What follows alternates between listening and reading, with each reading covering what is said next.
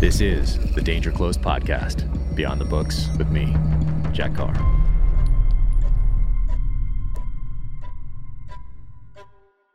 Welcome to the Danger Close podcast, an Ironclad original presented by 6 Hour. My guest today is retired Brigadier General Tony Tata.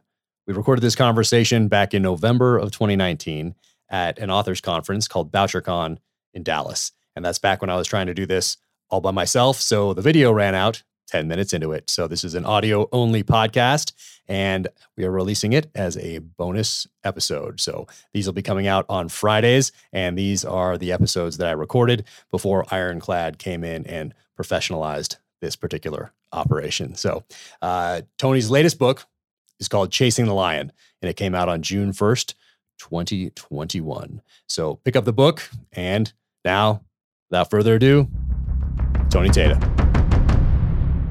I'm here with Tony Tata.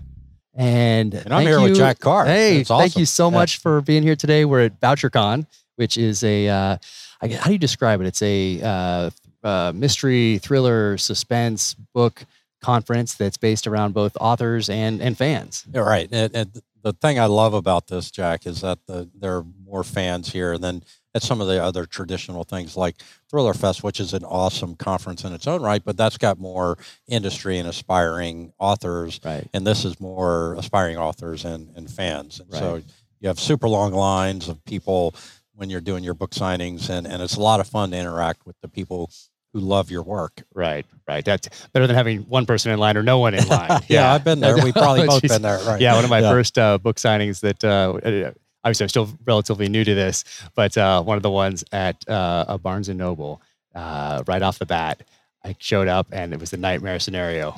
No one. Well, that's when they bring out, like, you've been there an hour and they'll bring out some brownies and some, and all of that. And then somebody will come up to you and you'll say, okay, here's my first fan. And then they say, how much for the brownies? Exactly. That's kind of what happened. A homeless person wandered in. Right. And we started talking and ended up chatting with her for a long time, actually. And bought her a coffee and a little pastry. And we just talked for a while. And she had a very fascinating story. And, gave her a book on the way out, and all that. Right. But that was interesting. The point is that every reader matters. And so I'm sure you've had some with, 100 people. Right. And most of them have been like, that was definitely a one-off. Yeah. Right. But, I've had them where you've had 2 or 3 people show up, and I do the same talk that if I have 200, sure. I did Double Crossfire just released this week. And so my brother always holds a hometown book release party for me in Virginia Beach. Nice. And and there were a bunch of Navy guys there, and I'll have 100, 120 people there, and that's great. And sell a couple hundred books. Same time, I've had 2, 3 people, and I give the same talk. Absolutely. And it's every reader matters. There we go. Absolutely. Yeah. And before we get into your background, which is fascinating, did you do 3 books this year, or 2? You did 2. Okay. Yeah, it feels like 3. I probably wrote 3, but I co-author a series with Nick Irving, the Special Forces Army Ranger Sniper, from Ranger Bat, 3rd Bat, and we do the Reaper series. That was his nickname in real life, and then we fictionalized his character, and we co-author those books. That's a May release, and my Kensington book release month is November, or the last week of October. So I have a spring book and a fall book, which is a great setup. One before Memorial Day, one before Veterans Day is how the publishers. Okay. Got it. But it always feels like, as you know, you're on that writing cycle. Every 6 months, you're turning something in. And then when you're in the middle of the next one, you get the edits and the galley proof and all of that, and you have to unplug, re-plug into the character that, from whichever book it is. And that's a month of time right there, because to do it right and not shortchange your readers, for me, I have to completely get back into the character. Sure. I can't work a little here, work a little here. It's very sequential for me. Yep. No, I've just found that with this 3rd one.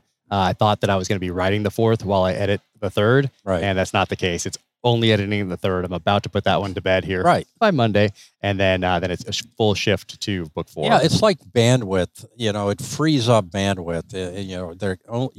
My mind can only handle so much creative bandwidth. Right. And if I'm going to do it right, I have to disconnect, put it aside, pull up the new document, and work on that. Do you work in Scrivener or Word, or what do you use? Word. You work in Word? You okay. know, I've tried Scrivener. I'm probably going to migrate to that. But Okay. every time I say I'm going to do it, I'm in the middle of a book, and I'm like, I don't want to spend Right. a month learning this new software. So Yeah. and it's probably not hard, but you know, I'm technologically challenged. I believe me, I understand. But it helps. So the first book that I've done on Scrivener was this third one, and I took the 2 hours it took to watch all the videos that they have on their website. Sure. So it's well worth turning everything off, watching those videos, and then making note of the ones that are most pertinent to what you're doing, because you can do a lot of things, but the ones that are most pertinent to what you're doing, kind of mark those so you can go back and find them quickly if you need to do a quick refresher. Right. But I'm a big fan. I'm going to do all So it's Scrivener. an improvement over Word. Oh yeah. Being able to hit a button and see them go up on a corkboard, so you can drag and drop chapters if you're like, oh, this really needs to go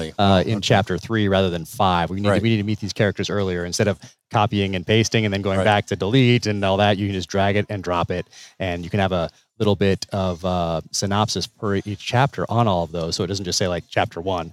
But it has a little bit. It either has the first sentence, a default, or you can put a little something in there, like, you know, so and so meets so and so, or whatever it is. Well, I will make that transition. I bought it, I've got it, and I'm just in a 3-point stance ready to do it when I get some time. I'm a big fan, but when I send it to my editor, she reads everything in Word. So I export it to Word, which is also very easy. Just touch of a button, and then all the edits have been done in Word. But so it's just that that first part's all in Scrivener, and then I go to Word. Yeah, I have several friends that swear by it. So I have somebody, Mindy Mejia, who writes novels and is with Atria. Also, she said, "You're not using Scrivener? Are you kidding me? You've got to do it." So when she was that adamant about it, I made the switch for this third novel. Yeah, great. Well, so you've convinced me. Yeah, all right, let's do it. For book 14, I'll make the switch. So. Awesome. And then, before we go back, because I'm fascinated by your history and your background and how you got here. When did you start writing these? How many books do you have out, both co-authored and one's by your own? You have a lot of them out there. I have 12 books on the market, this week. 13 I turned in a couple of months ago to Mark Resnick at St. Martin's. And I've signed a new contract with St. Martin's for my own books, just solo author.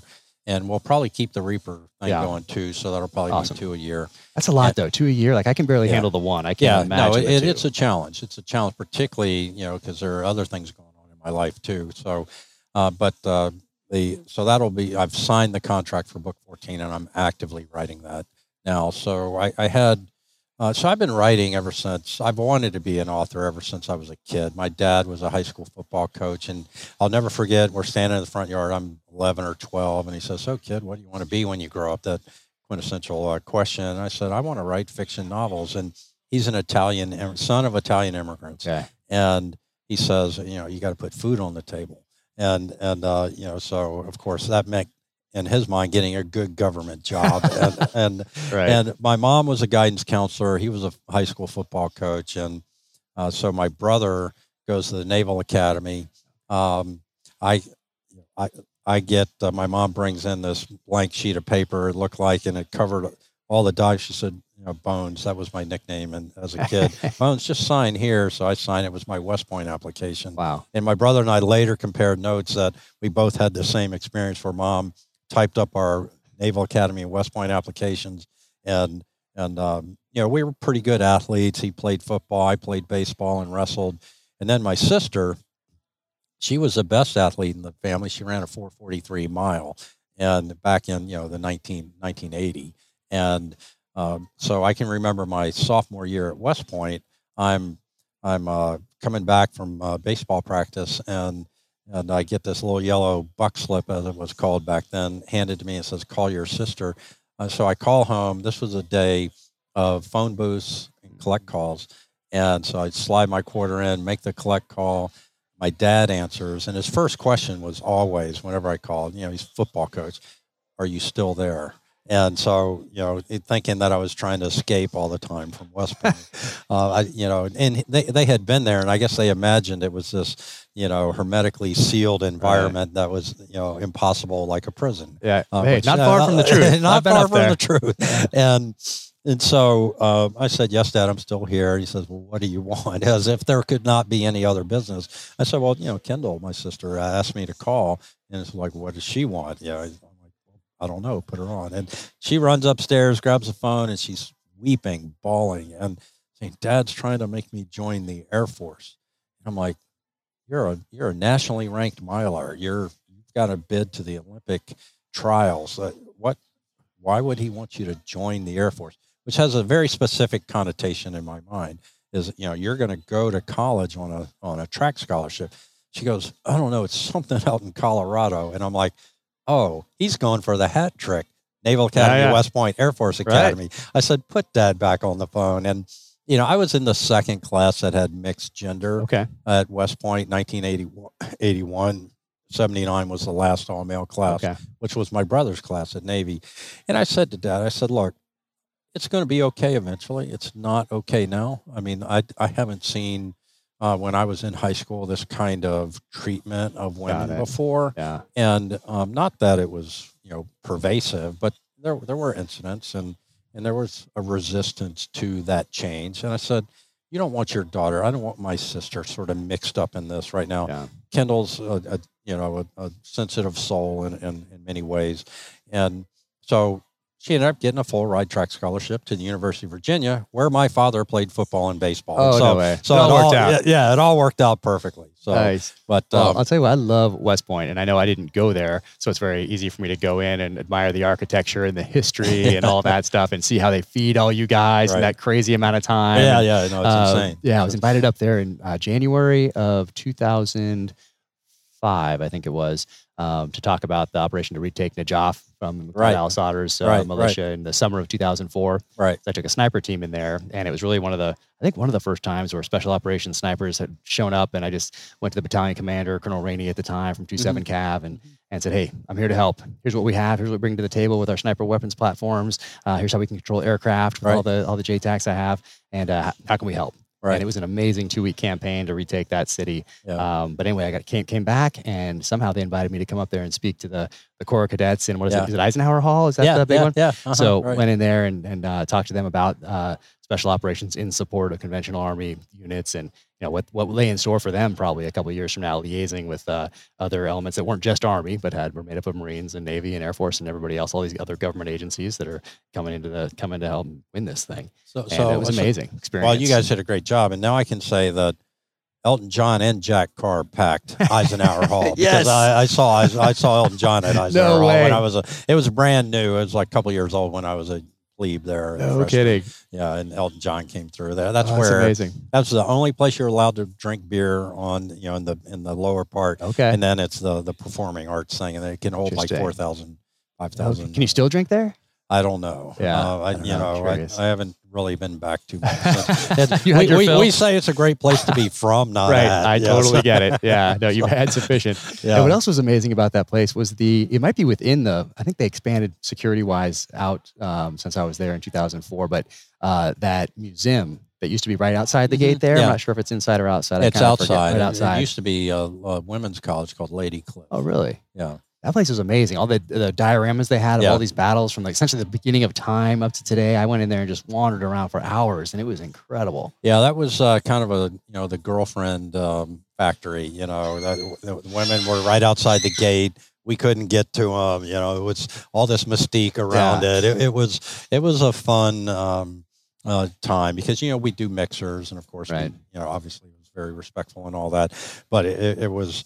There were 2 or 3 women's colleges that were in that area that, they'd bus them in, and we'd do the mixer in Eisenhower Hall, and it was all very prim and proper. Nice. You take your cadet etiquette classes, as they're called. Nice, yep. But officer and a gentleman. Yeah. So anyway, my dad asked me that, and I ended up going to West Point to play baseball and wrestle, and but I had always had this burning desire to write. And create. I always felt like, I took the AP English and literature classes in high school and all that. And I can remember at West Point, I ran into a friend of mine. I was getting a haircut in DC before I came out here. And this guy's calling out my name. I'm in the barber chair, and And, it's a guy I hadn't seen in 40 years from West Point. Wow. John Wilhelm would live right down the hall from me. He's like, we talk afterward. He's like, I never knew you had this like whole creative side to you. I'm like, John, yeah, I've got the spiral bound notebooks where I used to handwrite these stories, these characters. I ended up later using as I was, I wrote a book. I've got a book unpublished that I've never even tried to get published called The Last Gamble. And it's about a Heisman Trophy running back at West Point that gets caught in a mob point shaving scheme. And, sounds fantastic. Yeah, it does. Right. And so I just haven't done anything with it. And, eventually when I'm not doing 2 books a year, I might dust that thing off and tighten it up and amazing. Get it out there. Yeah, I get some of that too, because I didn't really talk about this while I was in the military. I knew I was always going to write afterward, right. But while I was in, I was solely focused on the task at hand. Sure. But, like my parents knew what I wanted to do, and people that knew me my whole life knew that I was going to do this, and I knew, but while I was in, I was doing things also that ended up helping in this next profession, and that I was studying warfare, terrorism, insurgencies, all that stuff, and then actually going down and being a practitioner of these things. Right. And so all that's kind of woven its way into the fabric of the novels. So it actually helped out. But same way, I knew I wanted to serve my country in uniform and wanted to write fiction, this genre. Yeah. And well, you do an exceptional job. Oh, thank you. As you, I mean, amazing that you've done so many books. I mean, it's a fairly short amount of time you've done that many novels. Yeah, that's. When was the first one published? The first one's so my Threat series. It's an interesting story because we both have a very common link in this business. Yeah. And it's Brad Thor. Yep. And so I was the genesis of that was I had by this time, while I would be home at I was at Command and General Staff College or whatever, when I was a young captain or major, I'd be writing on. Now back then it was Word Perfect and all all of that, if you can remember all that. Thank God it translated over to Word. But I was in Bosnia in 1995 and 96, and I was in the 82nd Airborne. But I got specially tasked to come over because I'd planned some other invasions of small countries, and the 4-star U.S. Army Europe commander asked for me to come over and assist him in planning the intervention in Bosnia. And there was a Delta team attached to the security of this guy as we went into Sarajevo. And I used to go everywhere with this 4-star. I was walking on one side, and a guy named Rob Hobart was walking on the other side of him. And Rob was a Delta Force guy, former Green Beret, and then at the time, a Delta operator. And Rob and I became very good friends. You can imagine we're there for a year in that kind of environment, and we're responsible for the general. He was more talking to me and making sure that I was inside his head as we were walking to different places in Sarajevo and elsewhere. And Rob was, of course, looking for snipers and keeping us away from IEDs and all that. But we would always level up afterward. And so I was taking battalion command after that in the 82nd at Fort Bragg. And Rob had rotated back a couple months before. And so when I get to Fort Bragg to take command, my quarters are not prepared on Fort Bragg. Somebody was living in them. And it was going to be a couple of months. And so Rob says, why don't you just stay with Patty and me? And so I do that. And in his guest room, he had, this is 1997, March of 1997. He had one of these old IBM, or back then new IBM computers that's, like this big, and floppy disk, 3.5-inch drive, kind of thing.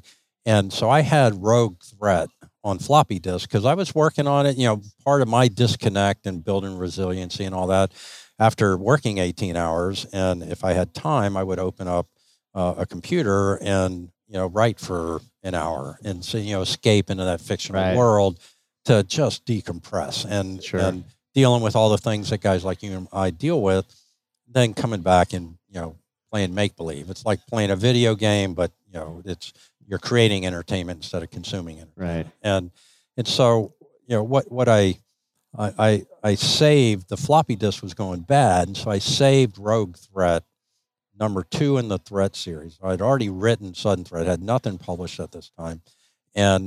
But had gotten great feedback from agents and editors and that kind of thing who had looked at it. So I was motivated to continue, and it was just something I wanted to do. So I saved to Rob's hard drive Rogue Threat because the floppy disk is going bad. And I'm like, okay, I'm going to go get a new floppy disk. And so I go to the store, a couple days later, Command, takes over your life. And, I'm gone for a couple of days. I come back and I've got a brand new shrink wrap thing of floppy disk, slide it in the computer. Rogue Threat's not there. Oh. And I go to Rob. I'm like, hey, dude, did you delete anything? He goes, man, I found this virus called Rogue Threat on my computer, and I deleted that. Oh. And I'm like, did you put it in like a little cute trash bin that I can like go get it and retrieve it and save it? And he's like, man, I'm Delta Force. I smoked that puppy. Oh. And I'm like, okay. So I had... You're very calm when you're telling this story now. Well, I had about 240 pages written. I had added at the time I was at Rob's about 30 or 40. So I had I used to change floppy disks regularly and just save and preserve. Wow. It's kind of like Dropbox today. I hit Dropbox like Why didn't you just use the cloud? Yeah, right, exactly. Yeah. Auto save. And so Rob, of course, felt terrible. I didn't lose. I lost the 30 pages, 40 pages I'd written, but that's heavy duty writing, right? Uh-huh. And so Rob felt terrible. And so one day, Rob is retired. It's like 2005 or 6. And, he and I remain very close friends to this day. And he's on a United Airlines flight into Chicago where he and Patty had moved to, where he was working for Boeing. And he's sitting next to this guy who's talking to him. And it's Brad Thor. And Brad, getting, hey, how are you out of Rob is like a great conversation. Yeah. He's just, he's a stone cold killer. He doesn't talk a lot. And so Rob, or Brad, starts talking about Scott Harvath and his books and all of that. Light bulb goes off over Rob's head. I can erase my Catholic guilt here. And He calls me and introduces me to Brad Thor. Oh, and great. And so I came up. I have a Chicago connection as well. I come up, good friend of mine up there. The 4 of us go to dinner. Rob, this guy Tom, and Brad and I go to dinner. And Brad's like, "Man, I'm going to help you." He takes my stuff. He sends it to this guy. It's a small publisher, but broke me in. And then when my 3rd book, Hidden Threat, was sitting on the new release rack in Barnes and Noble, an agent named Scott Miller from Trident Media Agency looks at it, looks at the cover. It's an awesome cover, takes a picture of it and sends me an email and says, "Hey, I'd like to be your agent." No way. So the moral of that, to me, that story is relationships are everything in life. Exactly. And because, Rob was an enlisted guy, I was an officer, it didn't matter, that I was an officer and we were just friends and we'd been in, pretty dangerous situation together for a year. Right. Yeah. So that's amazing. Yeah. It really forges that friendship. Yeah. And when you went to dinner with Brad that first time, did he give you, was it like a job interview? Was he asking you questions like why you wanted to write and all that sort of thing? We just had fun. Okay. Right. We really just had fun. And he gave me a copy of, one of his early books. And I just really appreciated meeting him. And there was some discussion about, and I said, I'm sure you don't, want to invite competition, as if I was a threat to Brad Thor. And he says, just the opposite. This genre needs more good thriller writers. So great. And he's so great. That's his attitude. It's amazing. Yeah. I mean, he's the best. Yeah. He is the standard for, if I ever get to be that big, I hope that I can help people like great. me. Yeah. That is so great. Yeah. It's, and I thought it was going to be the opposite leaving the military. I thought whatever I go into, it doesn't matter what it is, I'm going to be viewed as competition. Right. And exactly. People are going to keep me at arm's length. And what I found in this industry, it's exact opposit. People, it was 180 out. Everyone has been so inviting, so kind, so generous. Yeah. And Brad especially. I mean, he's the first person I talked to. Right. Because it's same thing, personal connection. He had sat next to a friend of mine who was in the SEAL teams, who had gotten out and gotten into the world of finance, and they sat next to one another at some of these fundraising events, and that was a few years back. And then when I started writing this novel and started to get ready to leave the military, my friend reaches out and says, "Hey, I heard you're writing a book, and I'm getting ready to retire here." And he said, "Well, do you know who Brad Thor is?" And I said, oh, yeah, Right, yeah, I've heard of him. And he said, you want to talk to him? And I was like, really? Like, he would talk to me? Right. And he said, yeah, let me set it up. So set up the call. And then that call, I remember I was so nervous. I had my notepad and I was at an event in LA and I drove to the far corner of this parking lot and turned off the engine because I didn't want the sound. And then the sun was just beating down. I'm just sweating in this sweat box and waiting for this call. And we had a great conversation. He was amazing. But he wanted to know like why I wanted to write. And I think, some other books had come out, the nonfiction type stuff was coming out, that sort of thing.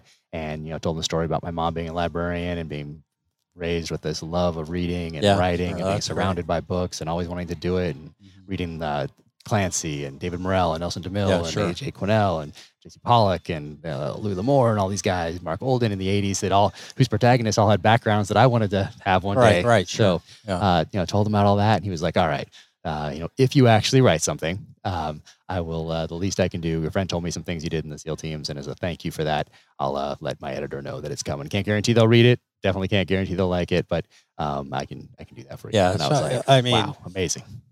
And to take it to a different level, Brad, I was in Baghdad one time and I walk into the HQ and there's this private there reading a Brad Thor novel. And, I'm crazy. I'm like, he is the best guy. And do you like the book? He's like, he's my favorite author.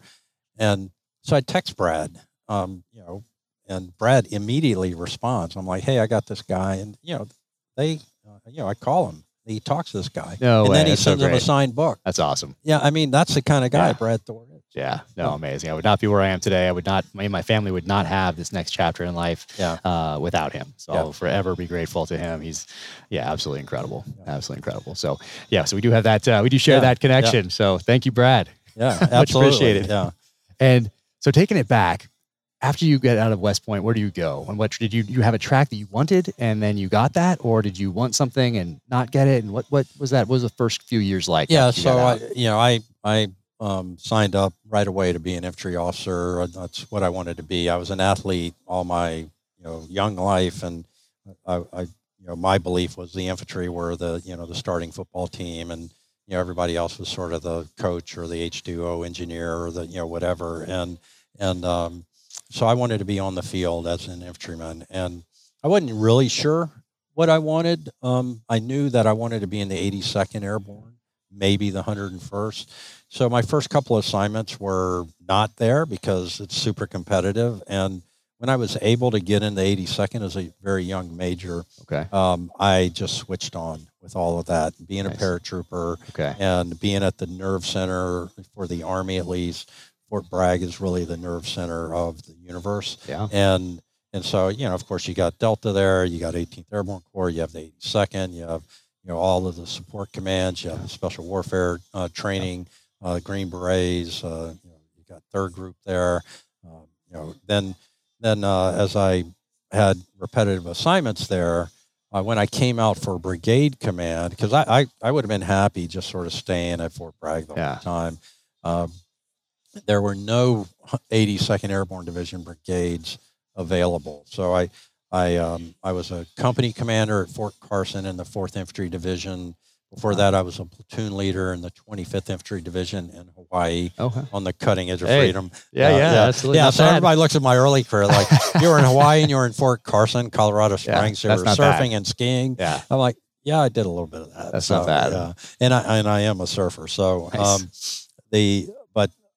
As I wanted to go to the 82nd, so I made sure that when I left sort of that early career school, that's where I went. And it was, the realization of, once I really figured out what I wanted to do as a young lieutenant and captain, I knew that's what I wanted. Right. I didn't have that vision when I was in high school or even at West Point. I really wasn't sure. I knew that I wanted to be on the cutting edge. I just didn't really understand where that might be. Amazing. As I learned. And so then to have commanded a battalion in the 82nd Airborne and 800 paratroopers, and then a brigade in the 101st Airborne. And I'm very fortunate, I feel, that there were no 82nd brigades available, because that compelled me to go to the 101st. Got it. And they're two different kinds of units. They don't jump anymore, except for the command group and the 101st. So the 82nd is all about strategic forcible entry. The 101st has this great tactical mobility with all the helicopters.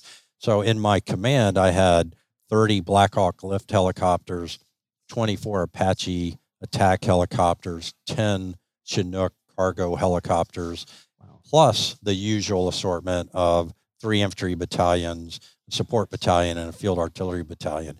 So it's this awesome 4,000 to 5,000 soldier combat team. That's a lot of people. Yeah, it's a lot of people, a lot of responsibility. I got to deploy with them to Kosovo, where we did, a peace enforcement mission. 9/11 happened while we were in Kosovo and Macedonia, fighting a Muslim insurgency. And it was super interesting because we had brokered a peace deal. The National Liberation Army, the Albanian Muslims had that had sort of started the Kosovo deal. It was always, the guy that throws the second punch is usually the one that gets the flag in the football game. And that's, where I'm going with this.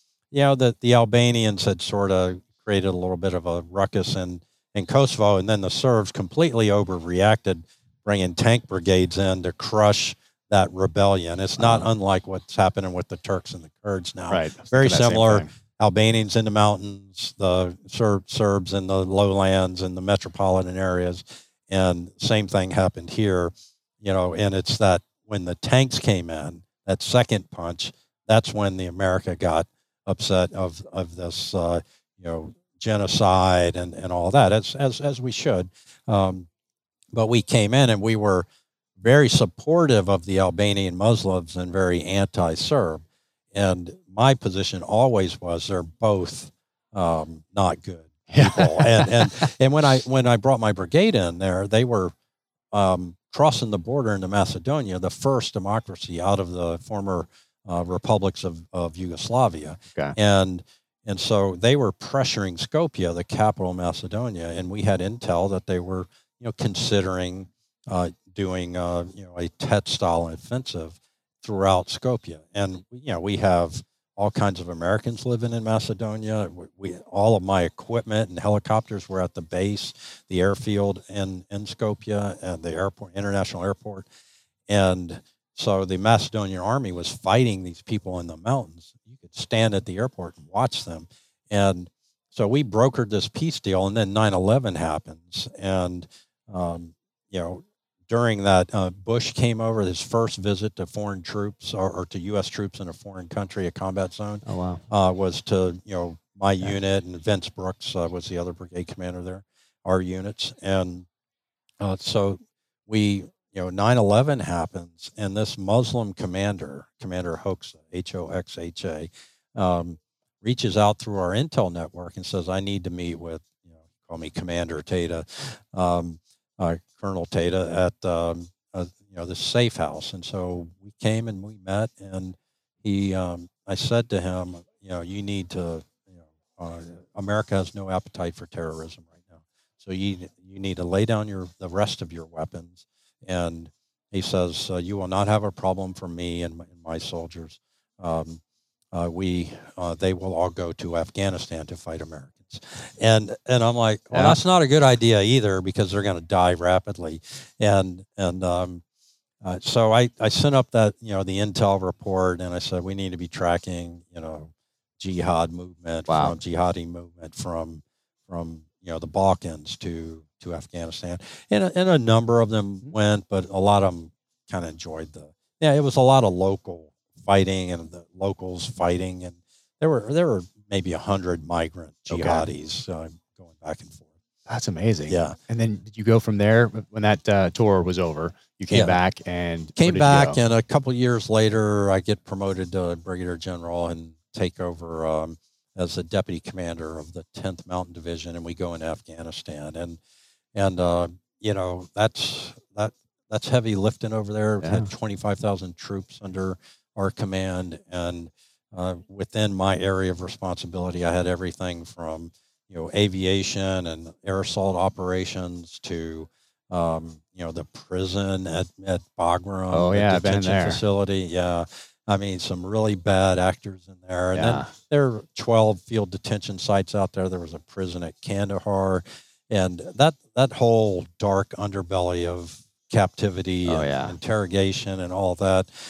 It was, nobody wanted it. I was like, Mikey, well, I'll give it to Tata, let him handle it. He'll make sure nothing goes sacrificial wrong. lamb. Yeah, right, exactly. This was about the time, I'd met Brad Thor in between the Kosovo and Afghanistan deployments. I had written now 3 books, working on a 4th in the Threat series.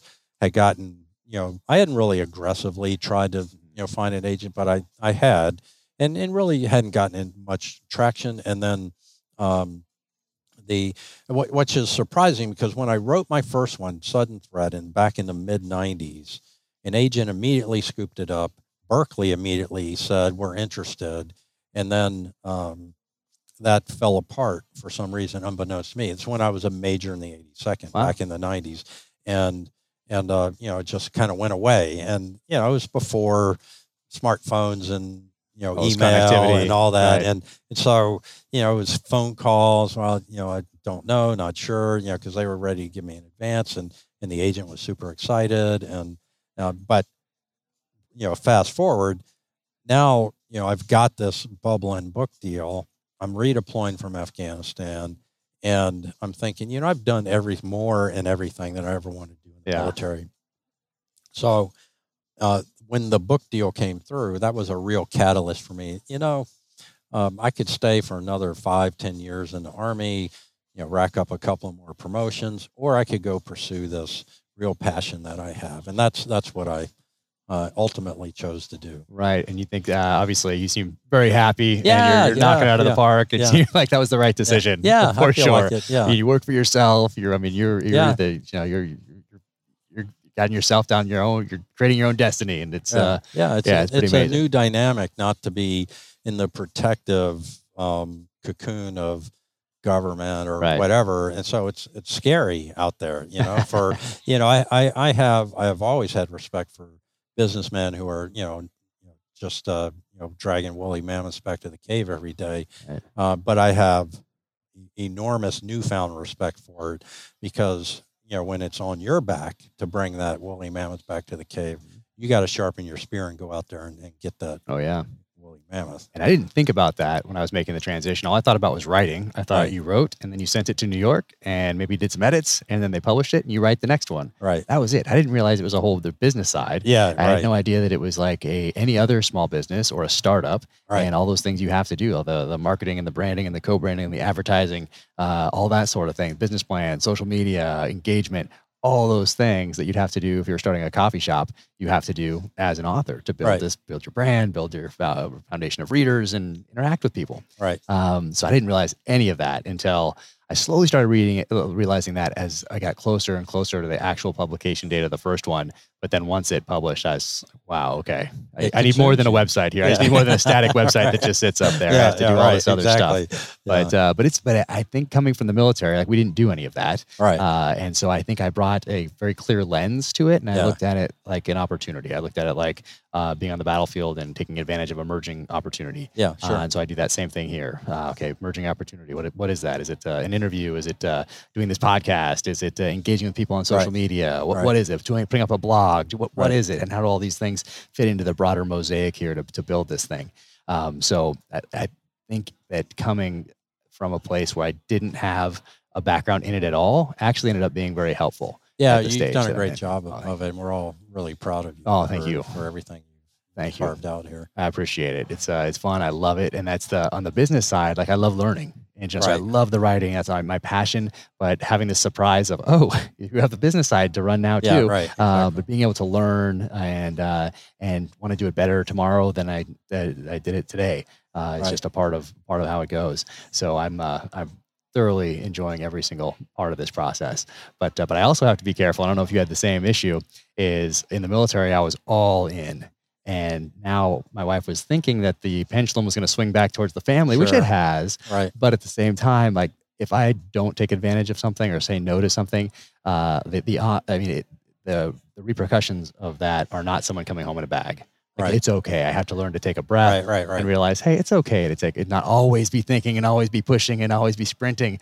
I can take a breath and yeah, no, you're exactly right. When you're all in, and that's the perfect analogy. You know, now no one's coming back in a body bag except for fictionally in our stories, right?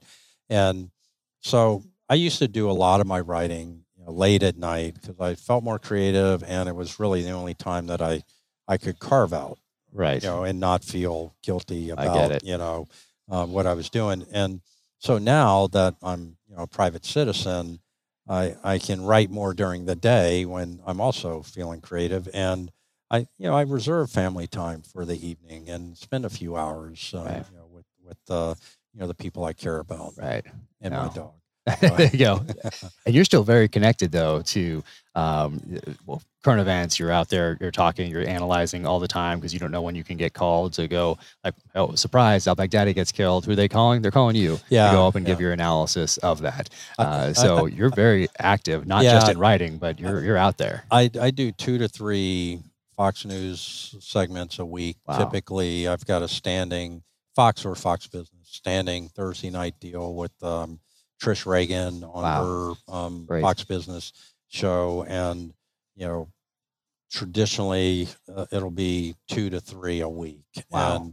And over the last 10 years, I've done about 300 to 400 hits. Somewhere in there, and it's a great platform, and it's something that keeps me engaged. Because they call you and say, "Are you available to appear on Hannity tonight or whatever?" And yes, okay, send me talking points. So you really got to get in there and lay down in 5-10 bullet points, kind of what you see. Yeah. And then they determine from there, they triage and say, well, we like Tata's viewpoint or we don't like Tata's viewpoint, and we're not. But the key there, and I just talked to a very good friend of mine who started doing some Fox News, a general officer from the Army, and I was telling him, I said, whatever you do, always be your authentic self, because you can't get on TV and try to please other people. You have to say what you believe, not just what you think, but what do you believe, and that will generate what you think, and have the facts at your command. And those talking points, for me, are the facts of the matter. I'm not trying to defend or attack any politician. What I'm trying to do is explain the military action based on my experience to the American people. And so that's how I advised him today. He randomly called me and said, hey, I've done like 4 or 5 Fox hits. I think they like me. I said, can you help me? I'm like, A, I'll help you with, people I know, and B, here's some advice, because I had taken a picture of him on TV. He's a very good friend, and said, hey man, great job, and so I gave him a critique, and he's like 90% awesome and 10%.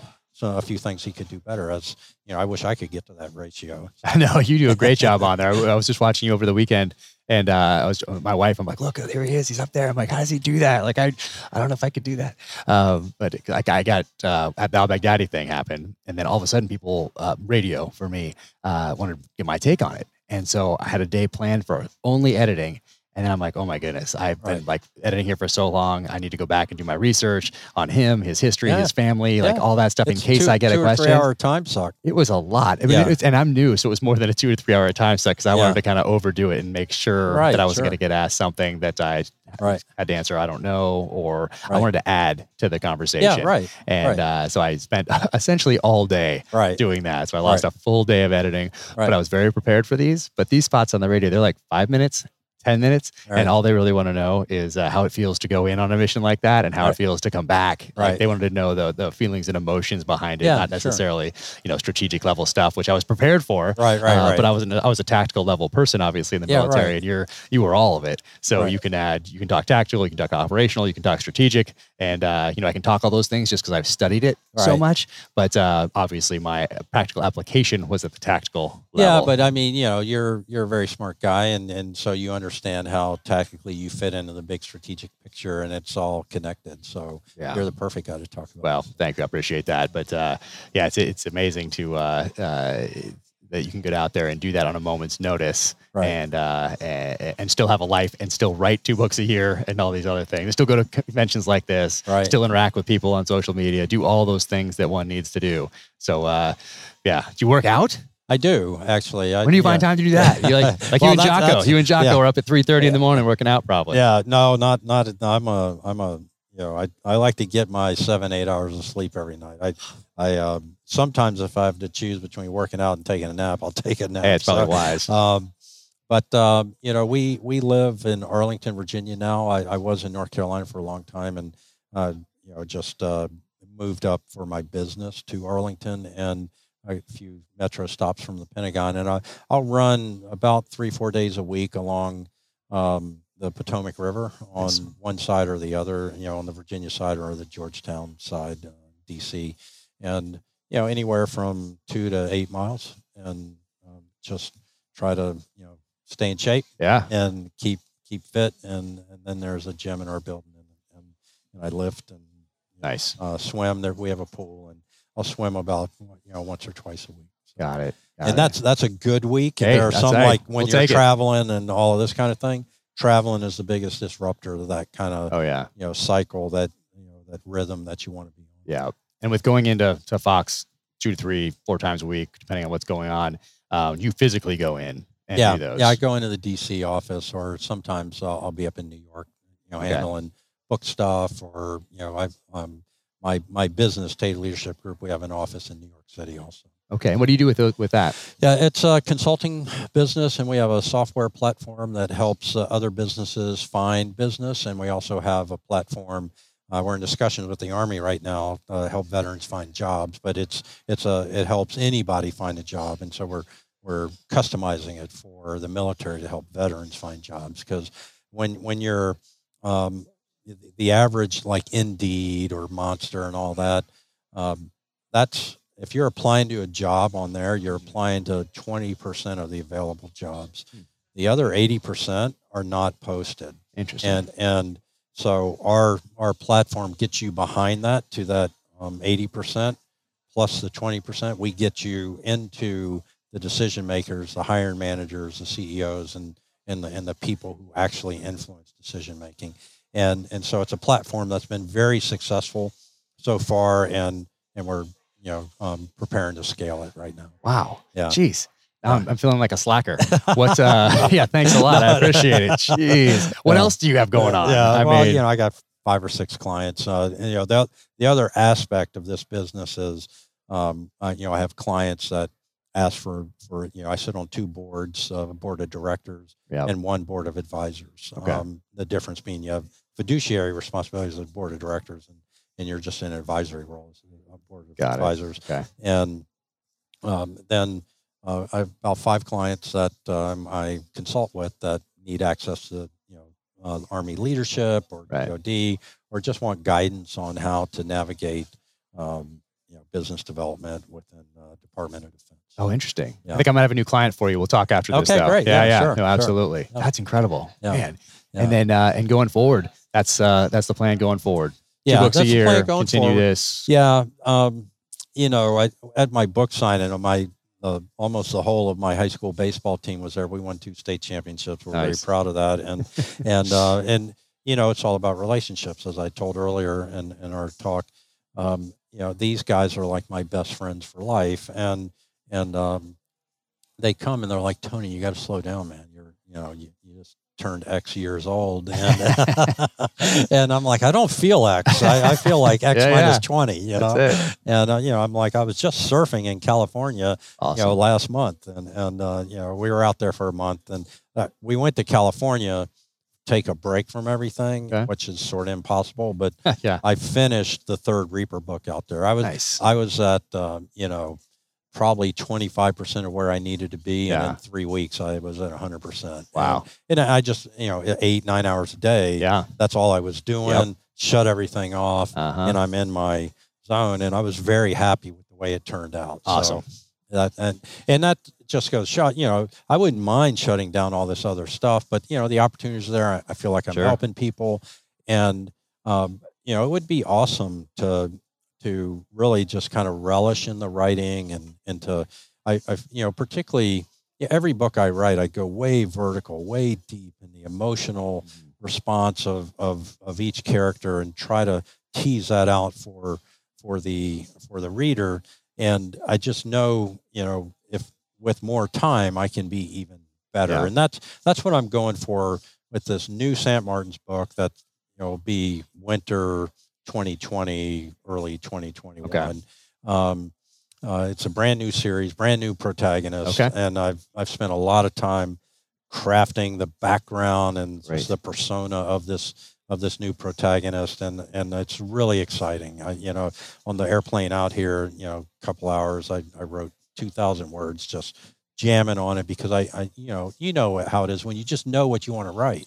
Just getting that time shut. I tried to do that on the flight out here, but as soon as I pulled out that, so I when I get to a certain stage, I print out the manuscript, I bind it and everything. So it's paper's flying everywhere. Right. As soon as I put it down, the person next to me said, "Oh, is that a screenplay?" I said, "No."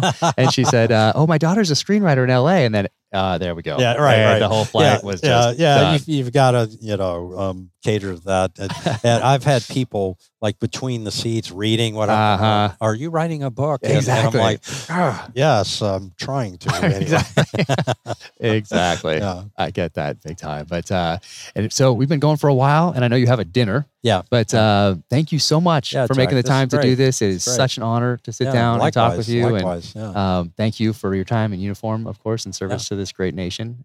You put in a lot more time than most. Well, appreciate it. But you put in a lot more time than most. And it all counts or nothing counts, right? There we go. So it all counts. There we go. And I appreciate your perspective on everything. And thank you also for being such a good example on how to transition from military service into something you're passionate about. It happens to be the same thing for both of us, but other people can look at that too and see just, hey, he's moving on to this other thing. And my passion is this. Look, I can do it too. So thank you for your leadership there. Yeah. And likewise. Let's do this again sometime when the next book comes out. And, thanks for being such a great force for and representative of all military veterans in the author community. You're a great example that we all connect with. So I appreciate that. We'll do that again, and hopefully after your dinner tonight, we can meet up in the bar back here. Yeah, roger that. Awesome. Yeah. Take care. Zach. Thank you so much. Yeah, thank you.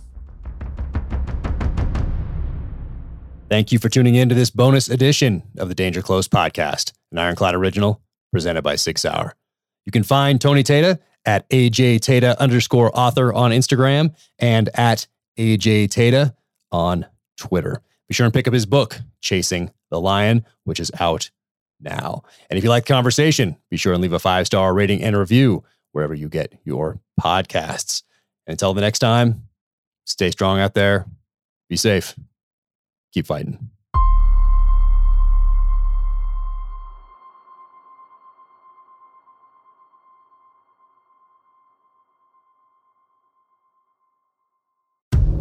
In case you missed it, on a recent episode of Danger Close, an Ironclad original, Jack Carr sat down with former presidential candidate Tulsi Gabbard. Set aside all the labels, because I've been getting asked this a lot, like, well, are you left or are you right? Are you progressive or are you conservative? What box do you fit in? Which box do you check? Completely. Are you an enemy or right. an ally? What filter should I use when I'm looking at you? And I've always been an independent-minded person, always. Be sure to check out the full interview wherever you get your podcasts.